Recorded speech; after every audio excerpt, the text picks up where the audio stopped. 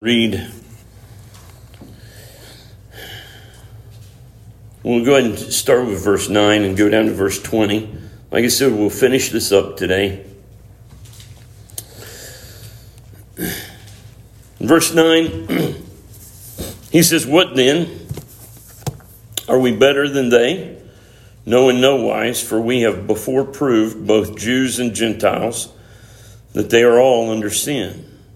As is written, there is none righteous, no, not one. There is none that understandeth, there is none that seeketh after God. They are all gone out of the way, they are together become unprofitable. There is none that doeth good, no, not one. Their throat is an open sepulchre, with their tongues they have used deceit. The poison of asps is under their lips, whose mouth is full of cursing and bitterness. Their feet are swift to shed blood. Destruction and misery are in their ways, and the way of peace have they not known. There is no fear of God before their eyes. Now we know that what things soever the law saith, it saith to them who are under the law, that every mouth may be stopped, and all the world may become guilty before God. Therefore, by the deeds of the law there shall no flesh be justified in his sight, for by the law is the knowledge of sin."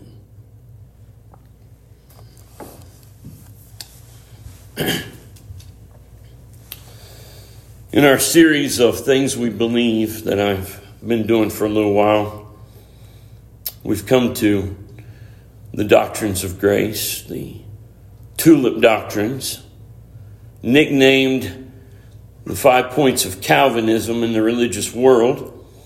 Although, as we've pointed out, these doctrines, this system existed, even though it wasn't laid down as a system. These truths existed long before Calvin, long before Luther. They existed even before Paul. As we've pointed out, Paul here is quoting from the Old Testament. The doctrine of total depravity, this is my fourth sermon going through Romans chapter 3, really laying down the foundation, because as J.C. Ryle put it, there are very few errors and false doctrines which the beginning may not be traced up to unsound views about the corruption of human nature.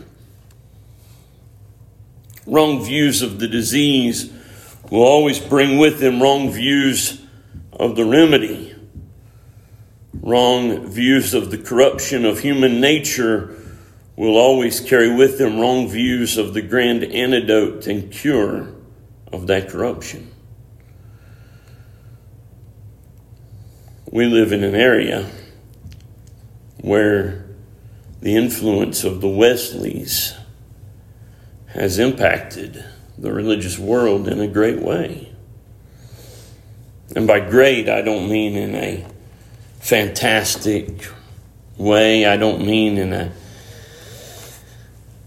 a way in which we should rejoice. I mean, Arminianism has taken root in a lot of places. There are churches and pulpits in South Georgia where pastors aren't free to preach the doctrines of grace. Even though they may believe these things, they don't have the liberty to preach these things, because they know if they do, they'll get kicked out.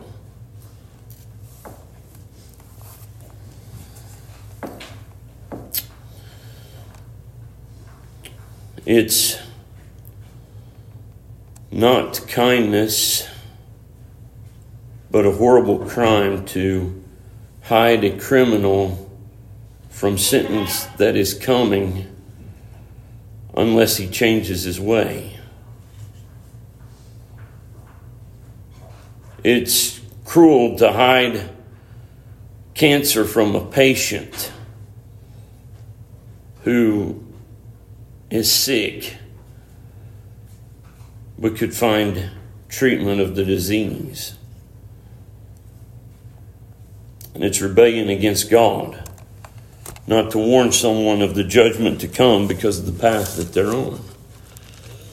But what's going on in many churches and in many pulpits is exactly what Paul warned Timothy would happen in his letter there in 2 Timothy chapter 4. 2 Timothy chapter 4 in verses 1 through 5. This is what he says here. He says, I charge thee, therefore, before God and the Lord Jesus Christ, who shall judge the quick and the dead at his appearing in his kingdom, preach the word. Be instant in season, out of season. Reprove, rebuke, exhort, with all long suffering and doctrine. For, he says, the time will come when they will not endure sound doctrine, but after their own lust shall they heap to themselves teachers, having itching ears, and they shall turn away their ears from the truth, and shall be turned unto fables. But watch thou in all things, endure afflictions, do the work of an evangelist, make full proof of thy ministry. And so, those places where people stop their ears when they hear something about the 5 points of Calvinism, or they hear the tulip doctrine, or they hear the doctrines of grace and they don't want to hear it, they're actually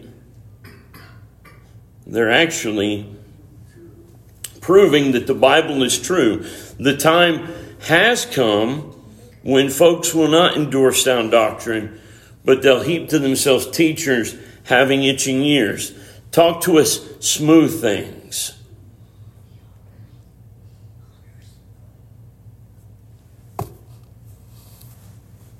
What's one of the hard things about the doctrines of grace? Well, one of the hard things about the doctrines of grace is that God is the hero and man is a zero. And that's tough on the human nature. Man would rather hear that he is in charge. Man would rather hear that God is the co-pilot. Man would rather hear that Jesus did all he could do, and now it's up to me. Man would rather hear that the devil, or rather that God made a vote for you, and the devil made a vote against you, and now it's all up to you. That's the kind of stuff that people would rather hear. But try finding that in the Bible. You see.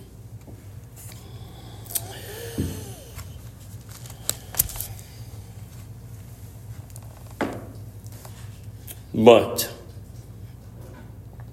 it is very hard to preach through the scriptures, to preach through the word, and not come face to face with these precious doctrines. And so it is encouraging to know that even in churches where traditionally the doctrines of grace have not been preached, there is a rebirth, if you will, of expository type preaching. And men are getting up in the pulpit and preaching through books similar to what's happening here. And even though they may not use the terminology, doctrines of grace, they may not use the terminology of tulip, they may not use the terminology of Calvinism, they're being fed those things. Why? Because they're biblical, you see. They're biblical. Indeed, as I mentioned before, I preached through the book of Romans. I made it up to about 11, I think, when I was in Mansfield, and I hit on so many doctrines. Justification, total depravity, election, so on and so forth. And indeed, even chapter 9, getting into reprobation and some of those things. And it's very difficult to argue about those things when you're looking at God's Word and preaching it from the text. Well, that's kind of a final introduction on the final sermon. Pray for those men that are in hostile environments and they're trying to walk a fine line and not split their churches and that sort of thing. But they believe the doctrines of grace. But the churches haven't been taught those things. Some of them are very old churches. You think about churches that have been here since the 1800s. And no doubt have been taught those things in previous generations.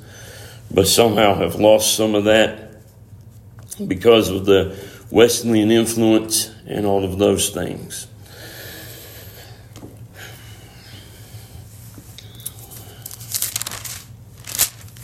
Romans chapter 3, verse 17. It's where we begin this morning. In the way of peace have they not known. Again, we're looking at not just one man's opinion about total depravity. And this is what's great about looking at it from the standpoint of the Scriptures. You want to help an Arminian friend come to the truth? Sure, you can give him a book about the doctrines of grace. If you want to help him out even better, take him to the Scriptures. Take him to the Word of God. And explain these things to him. Help him to see these things. There are some books that are better than others. That explain it, but make sure your foundation is the Word of God. What I found is that the Arminian a lot of times will read books against the doctrines of grace. Very seldom will they study it out for themselves. Help them out so that they can study these things out for themselves. And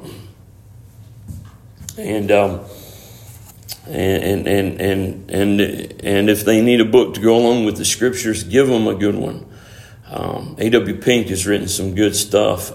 Tom Ross, Abandoned Truth, is available for free online. Those sorts of resources. But make sure foundationally you're here in the Scriptures.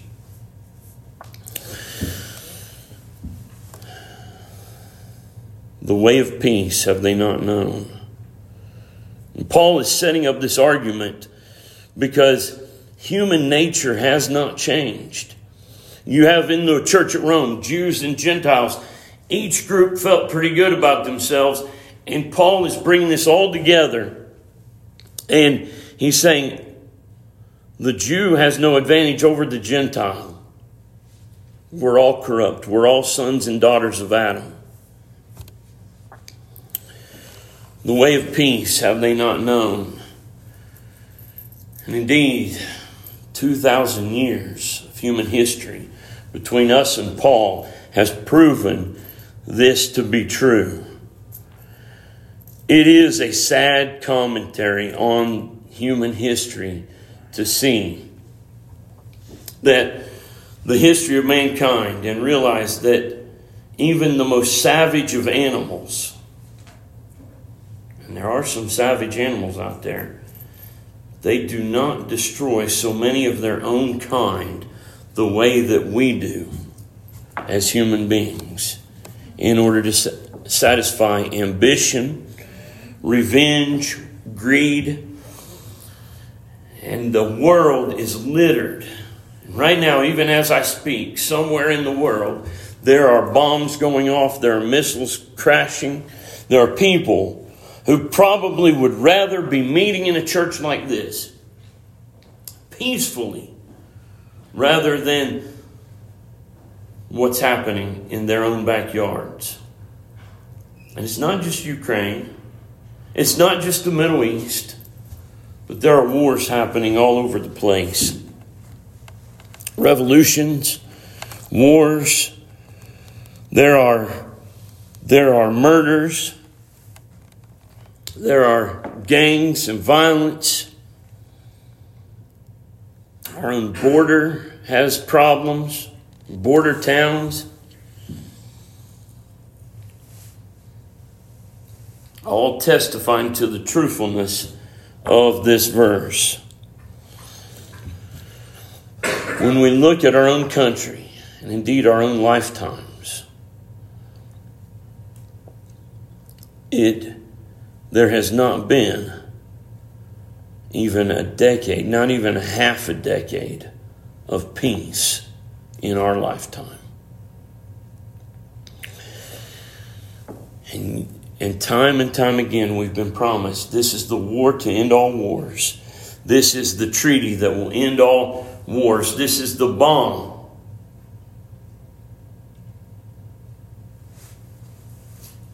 This will do it. We'll have world peace. The United Nations, the promises made there, and all it's done is antagonized. NATO, antagonized, and so on and so forth. It's been terrible. It's been terrible. What's the problem? The problem is human nature, you see. The only time that we'll ever have world peace is when the King of Kings comes and sits on the throne. Then there will be world peace. But until then, it's not going to happen. It's not going to happen.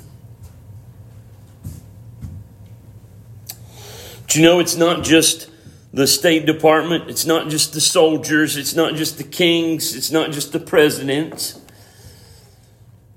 It's not just the power-hungry liberals who do not know the way of peace. Remember, this is a problem we all face, every one of us. There's a battle raging in all of our hearts. This depravity exists in all of us, and we struggle with it. Paul himself spoke of this struggle in Romans chapter 7. You don't have to turn there, but he talked about that. When he said, "In me, that is in my flesh, dwelleth no good thing." He talked about that inward struggle. And indeed, this is what we see even in our own, and it's not a physical battle, although it does manifest itself physically as seen in the wars and the battles that are fought on the battlefield. But we see it happening all across the world, in and among God's people.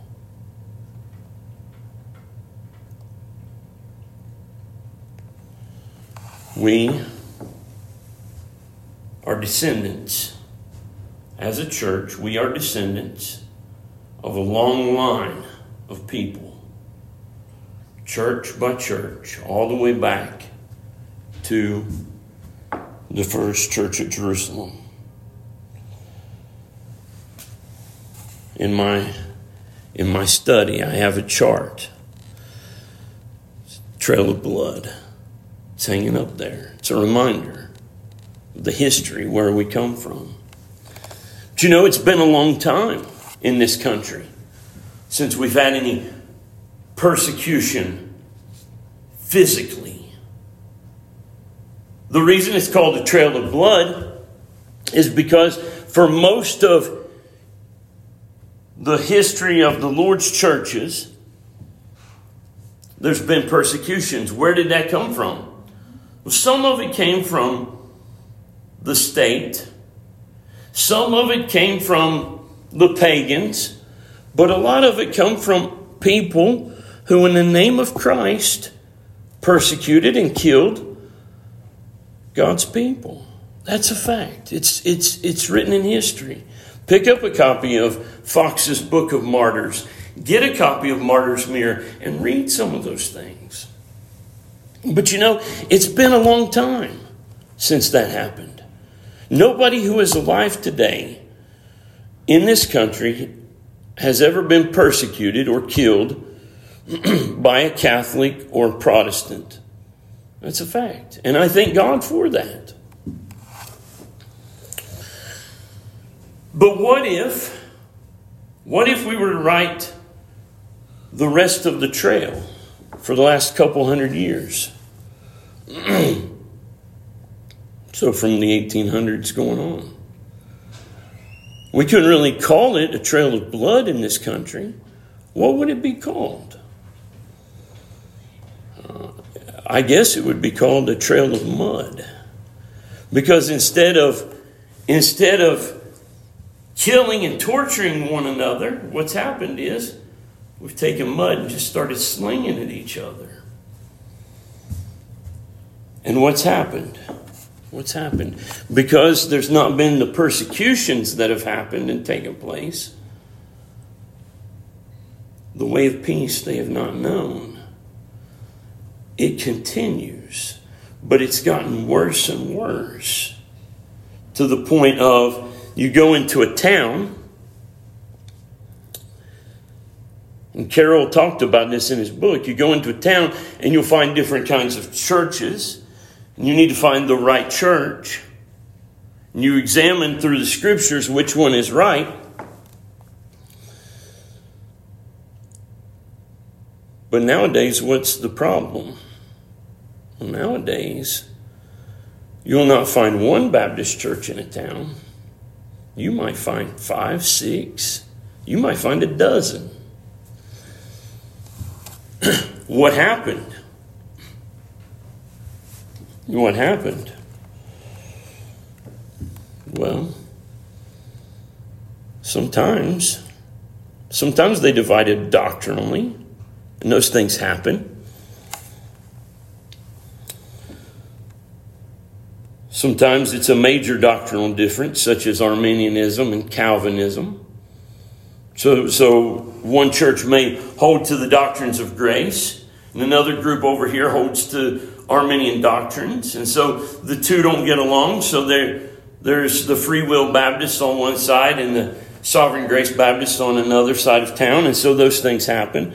But other times, you may find two churches in the same town, and you look at them and you find they're very, very similar in their doctrine and their practice.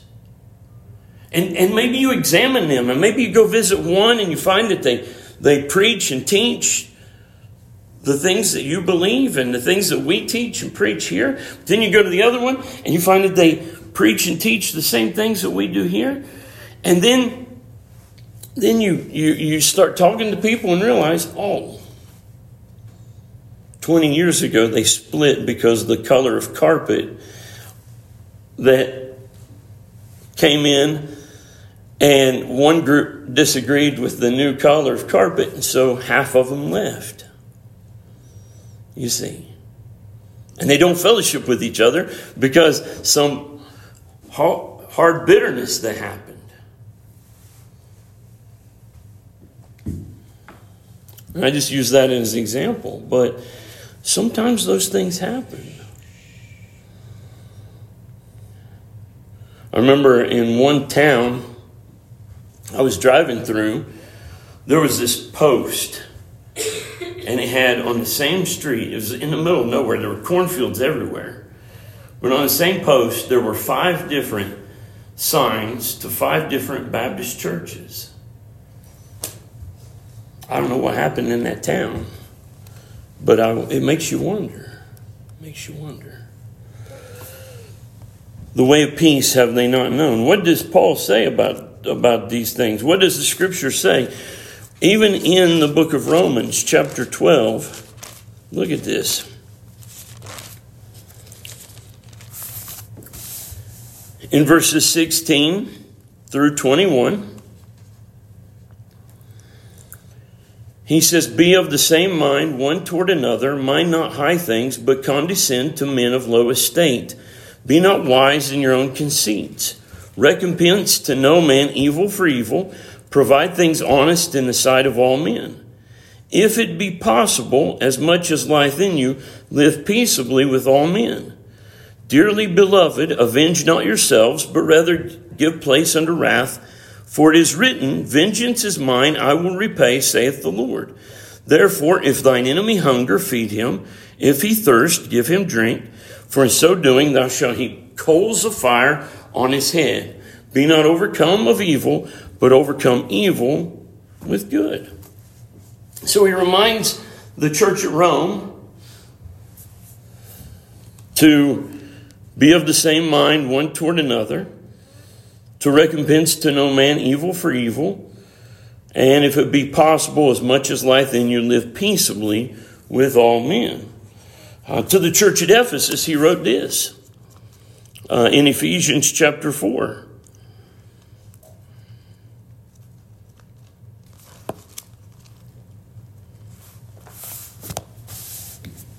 Ephesians chapter 4, verses 1 through 6. He said, "I therefore, the prisoner of the Lord, beseech you, that you walk worthy of the vocation wherewith ye are called, with all lowliness and meekness, with longsuffering, forbearing one another in love, endeavoring to keep the unity of the Spirit in the bond of peace. There is one body and one Spirit, even as you're called in the hope of your calling. One Lord, one faith, one baptism, one God and Father of all, who is above all, and through you all, and in you all." And so the outline here in Ephesians to the church at Ephesus is, verses 1 through 3 is how to walk in spiritual unity. And verses 4 through 6 is why to walk in spiritual unity. And even as the Godhead is united, you see that in verses 4. In verse 4, you've got the Spirit. In verse 5, you've got the Lord. And in verse 6, you've got the Father. Even as the Godhead is united, even so the church is united. And endeavoring to keep the unity of the Spirit in the bond of peace. And then of course, in 1 Corinthians chapter 1, which we've looked at before, the church of Corinth, they didn't have that peace, and they were split. In 1 Corinthians chapter 1, we look at that there very quickly. 1 Corinthians chapter 1.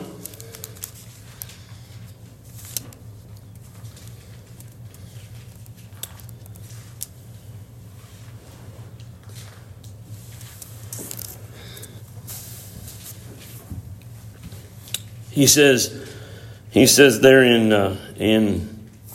in verse 10, "Now I beseech you, brethren, by the name of our Lord Jesus Christ, that ye all speak the same thing, that there be no divisions among you, but that ye perfectly be joined together in the same mind and in the same judgment. For it hath been declared unto me of you, my brethren, by them which are of the house of Chloe, there are contentions among you.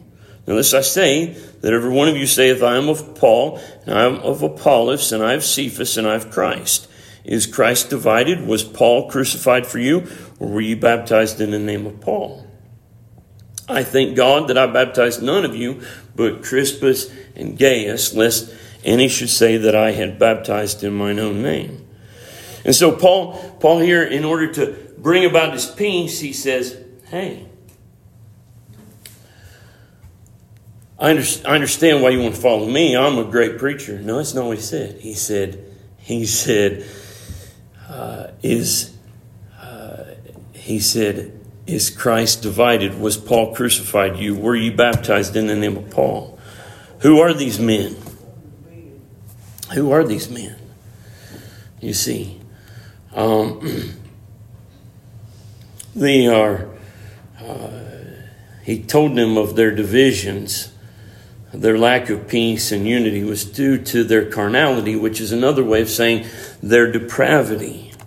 Their depravity. He didn't set himself up as the one to solve the problems. He said, you want to find unity, you want to find peace, find it in Christ. That's where it's at. He had labored at Corinth, probably more so than a lot of the other churches. I think it was somewhere like 18 months. And this young church had fallen into chaos. But he pointed them to Christ as being the great example. The one to look to. Where Christ and the gospel is not preeminent, the question becomes who will be. And that's what he pointed them to. The peace that they needed was to be found in Christ.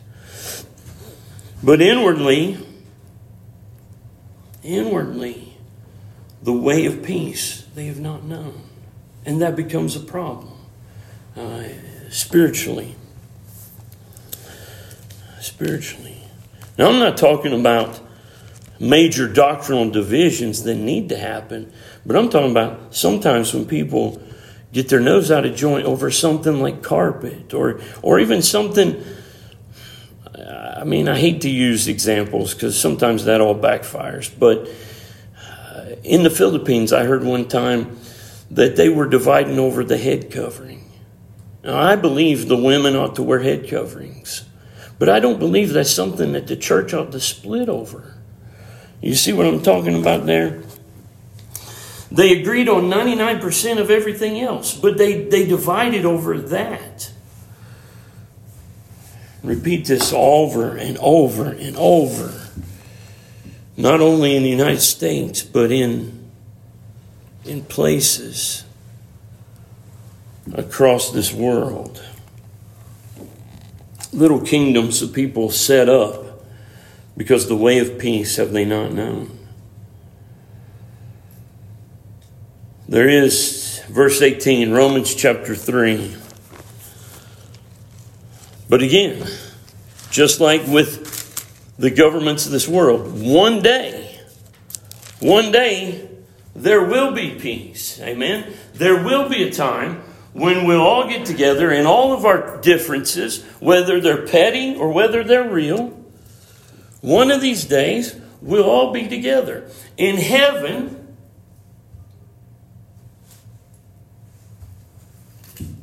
I look forward to this. In heaven, we'll all get together. We'll be around the throne of God. And there's not going to be sections. There's not going to be sections split off for this group and that group and this group. We'll all be together, praising the Lord.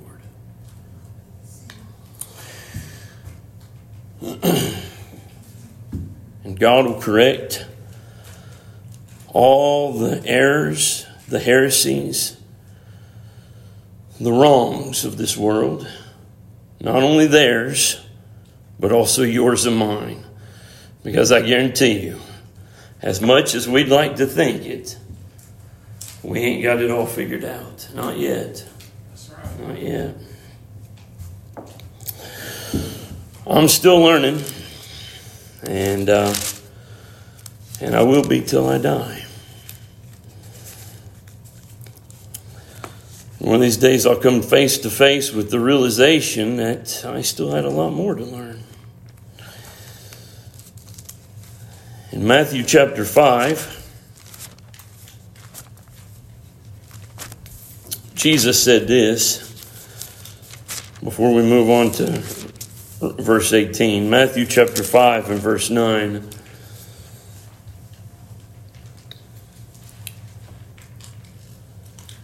He said, "Blessed are the peacemakers, for they shall be called the children of God.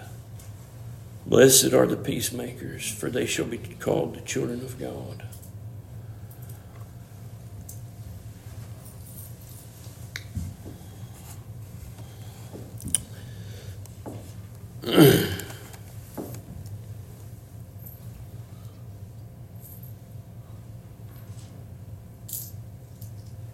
Paul said, the way of peace they've not known. Jesus said, blessed are the peacemakers, for they shall be called the people, the children of God.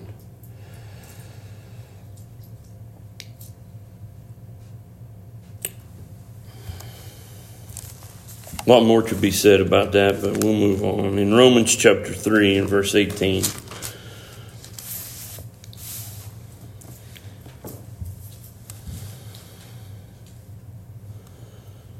There is no fear of God before their eyes. This is the last. Remember, there's about 14.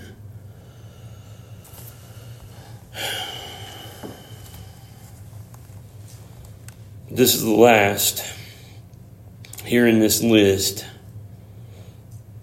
It's the source of all the other evils listed here. And again, it's a quote from Psalms 36, verse 1. You don't have to turn there, but it's where it comes from. Man's depravity reveals that we do not fear God in the flesh.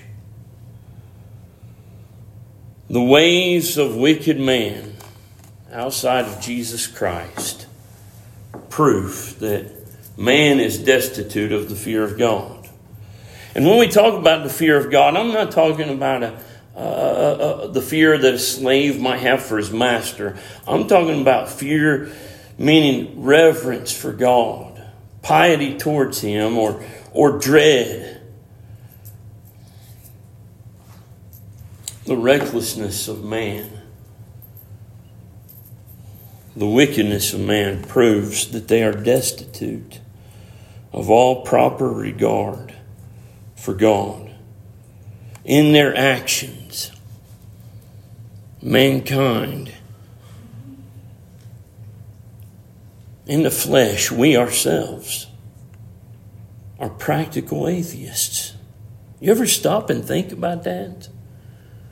In our behaviors, in our flesh, we may be Christian, but in our behavior, when we sin, we are practical atheists.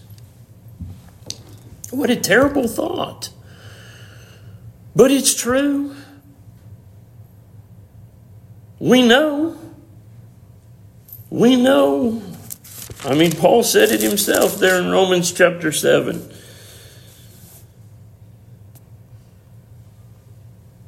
He said, the good I would, I do not, but the evil which I would not, that I do. Verse 22 of Romans chapter 7, he said, for I delight in the law of God after the inward man, but I see another law in my members, warring against the law of my mind and bringing me into captivity to the law of sin which is in my members. There's a battle that's waging. And you think about it. We maybe go a day without reading the Bible. We sit down to eat our meal and we don't give God the thanks for it. What is that? That's practical atheism.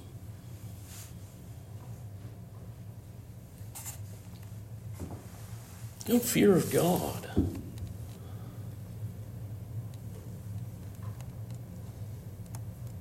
We like to say, look at what the world's doing, but think about our own actions. We sin before God, even knowing what the Scripture says.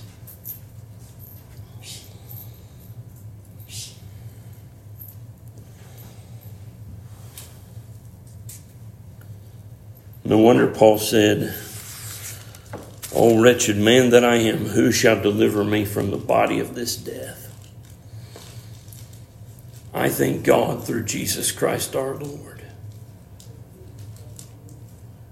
So then, with the mind, I myself serve the law of God, but with the flesh, the law of sin. Oh yes, I'm looking forward to that day when all God's people are united around the throne. You know what I'm looking for more than that? Is the day when I'm with the Lord and I'm free from this body of sin and death. And beyond that, I'm looking forward to the day when I'm with Jesus Christ, my Savior, face to face. What a day that'll be. What a wonderful day that'll be. My struggle daily, it's not with the brethren. It's not with the world. It's me. If you're honest with yourself, your struggle, your daily struggle is with you.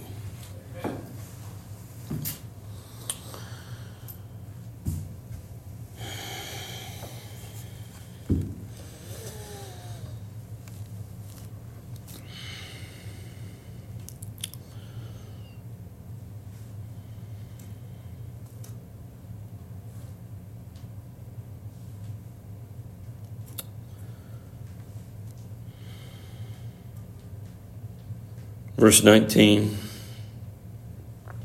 Now we know that what things soever the law saith, it saith to them who are under the law, that every mouth may be stopped and all the world may become guilty before God.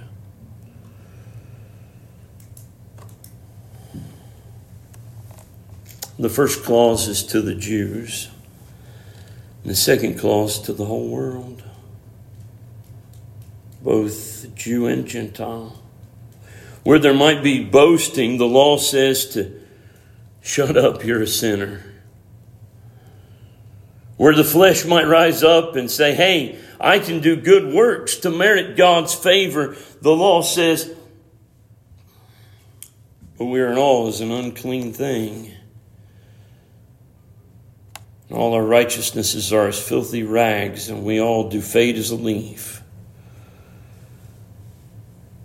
And our iniquities, like the wind, have taken us away. Isaiah 64:6.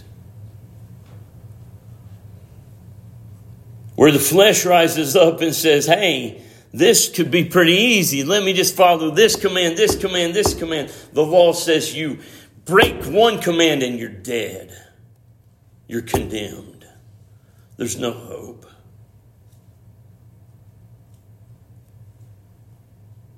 You get up this morning and say, well, I'm going to turn over a new leaf. I'm going to start afresh.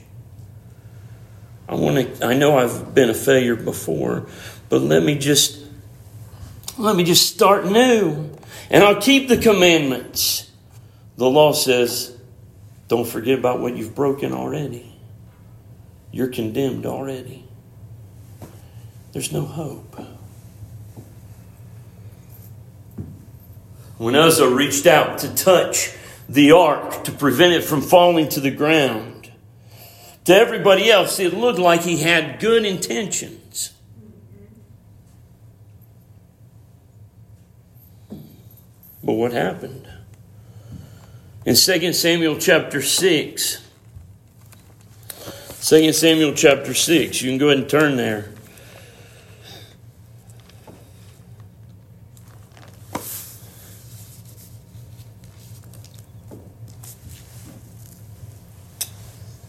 Verse 7, it says, and the anger of the Lord was kindled against Uzzah, and God smote him there for his error, and there he died by the ark of God.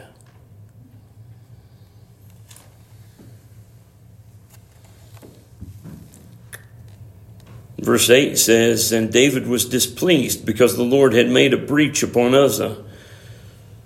David was displeased, but David was not the judge. David was not God.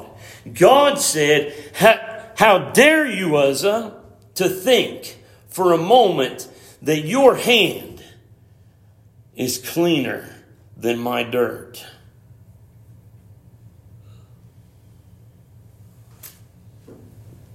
God said not to touch the ark. He didn't say, don't touch it unless it falls. He said, don't touch it.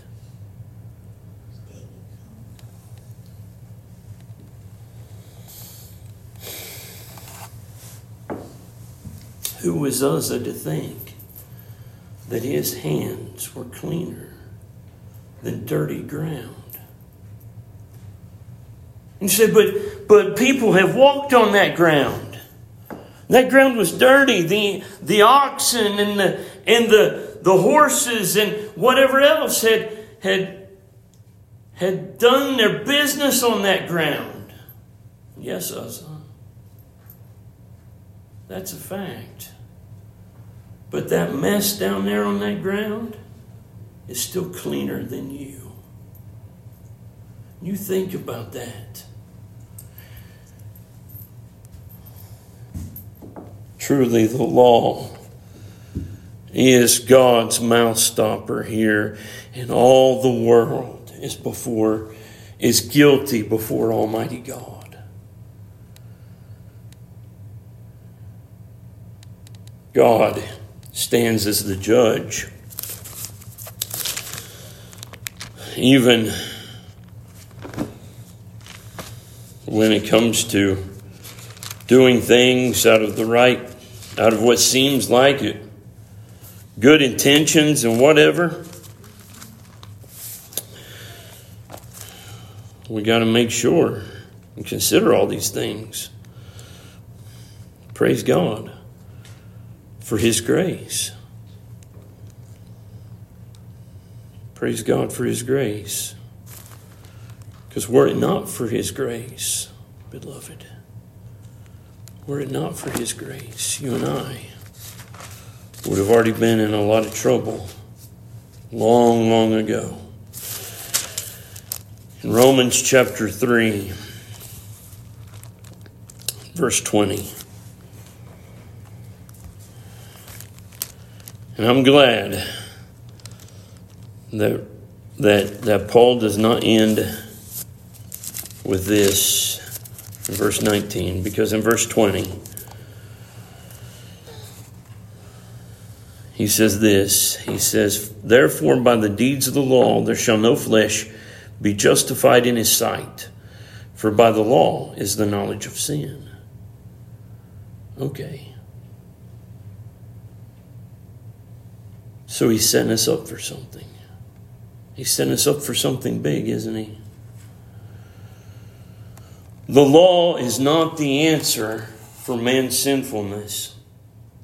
In fact, as I already mentioned, the law condemns. There's no hope to be found in the law.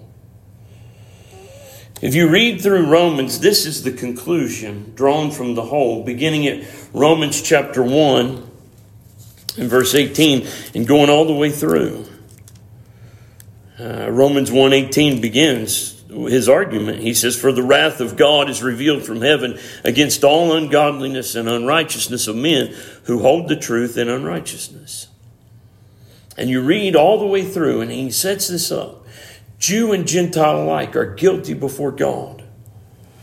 The law is not the answer. Whether you're talking about the law that God gave man in his heart to the Gentiles, or even the written law that He gave to the Jews, the law is not the answer.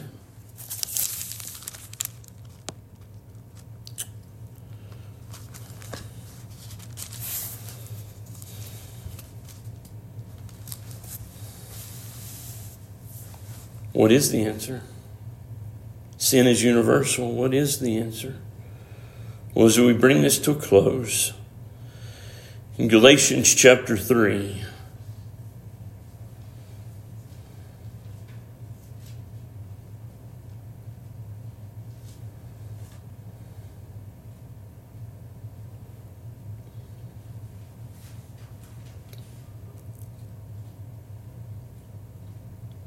so much here that I could read, but I'll pick it up at verse 22.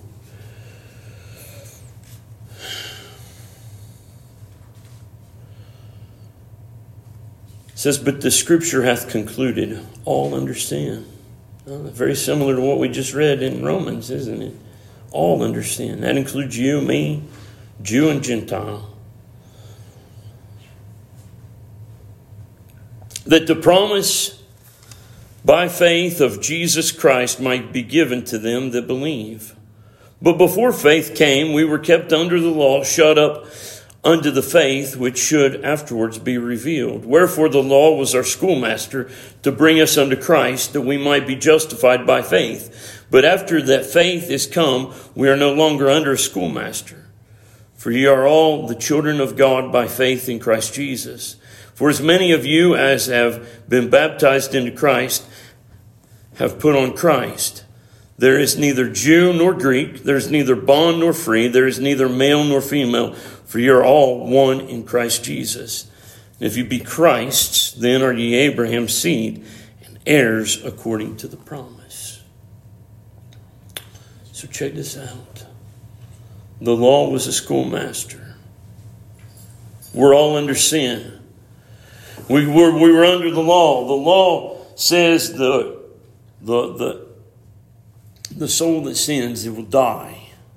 There's no hope to be found. Where do we turn? There's only one place to turn, and that's Christ.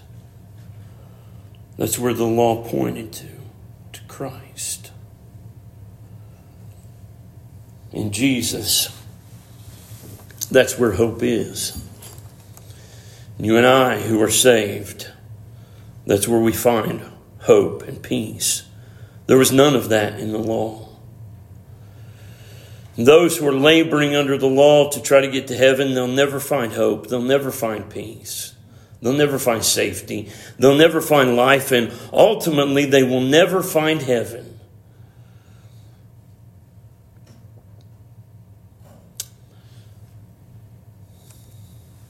But the same faith that Abraham had, the same faith that Paul had, the same faith that we read about in the Scriptures, the same Jesus that they needed, the same Jesus we have, and indeed someday the same heaven.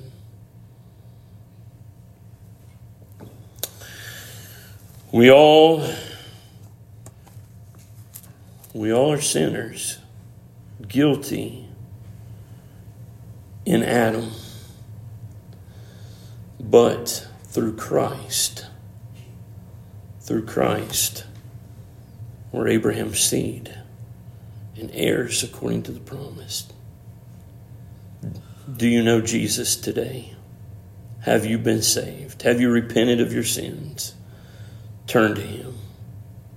Not tomorrow, not next week, but today. May God add a blessing to His word.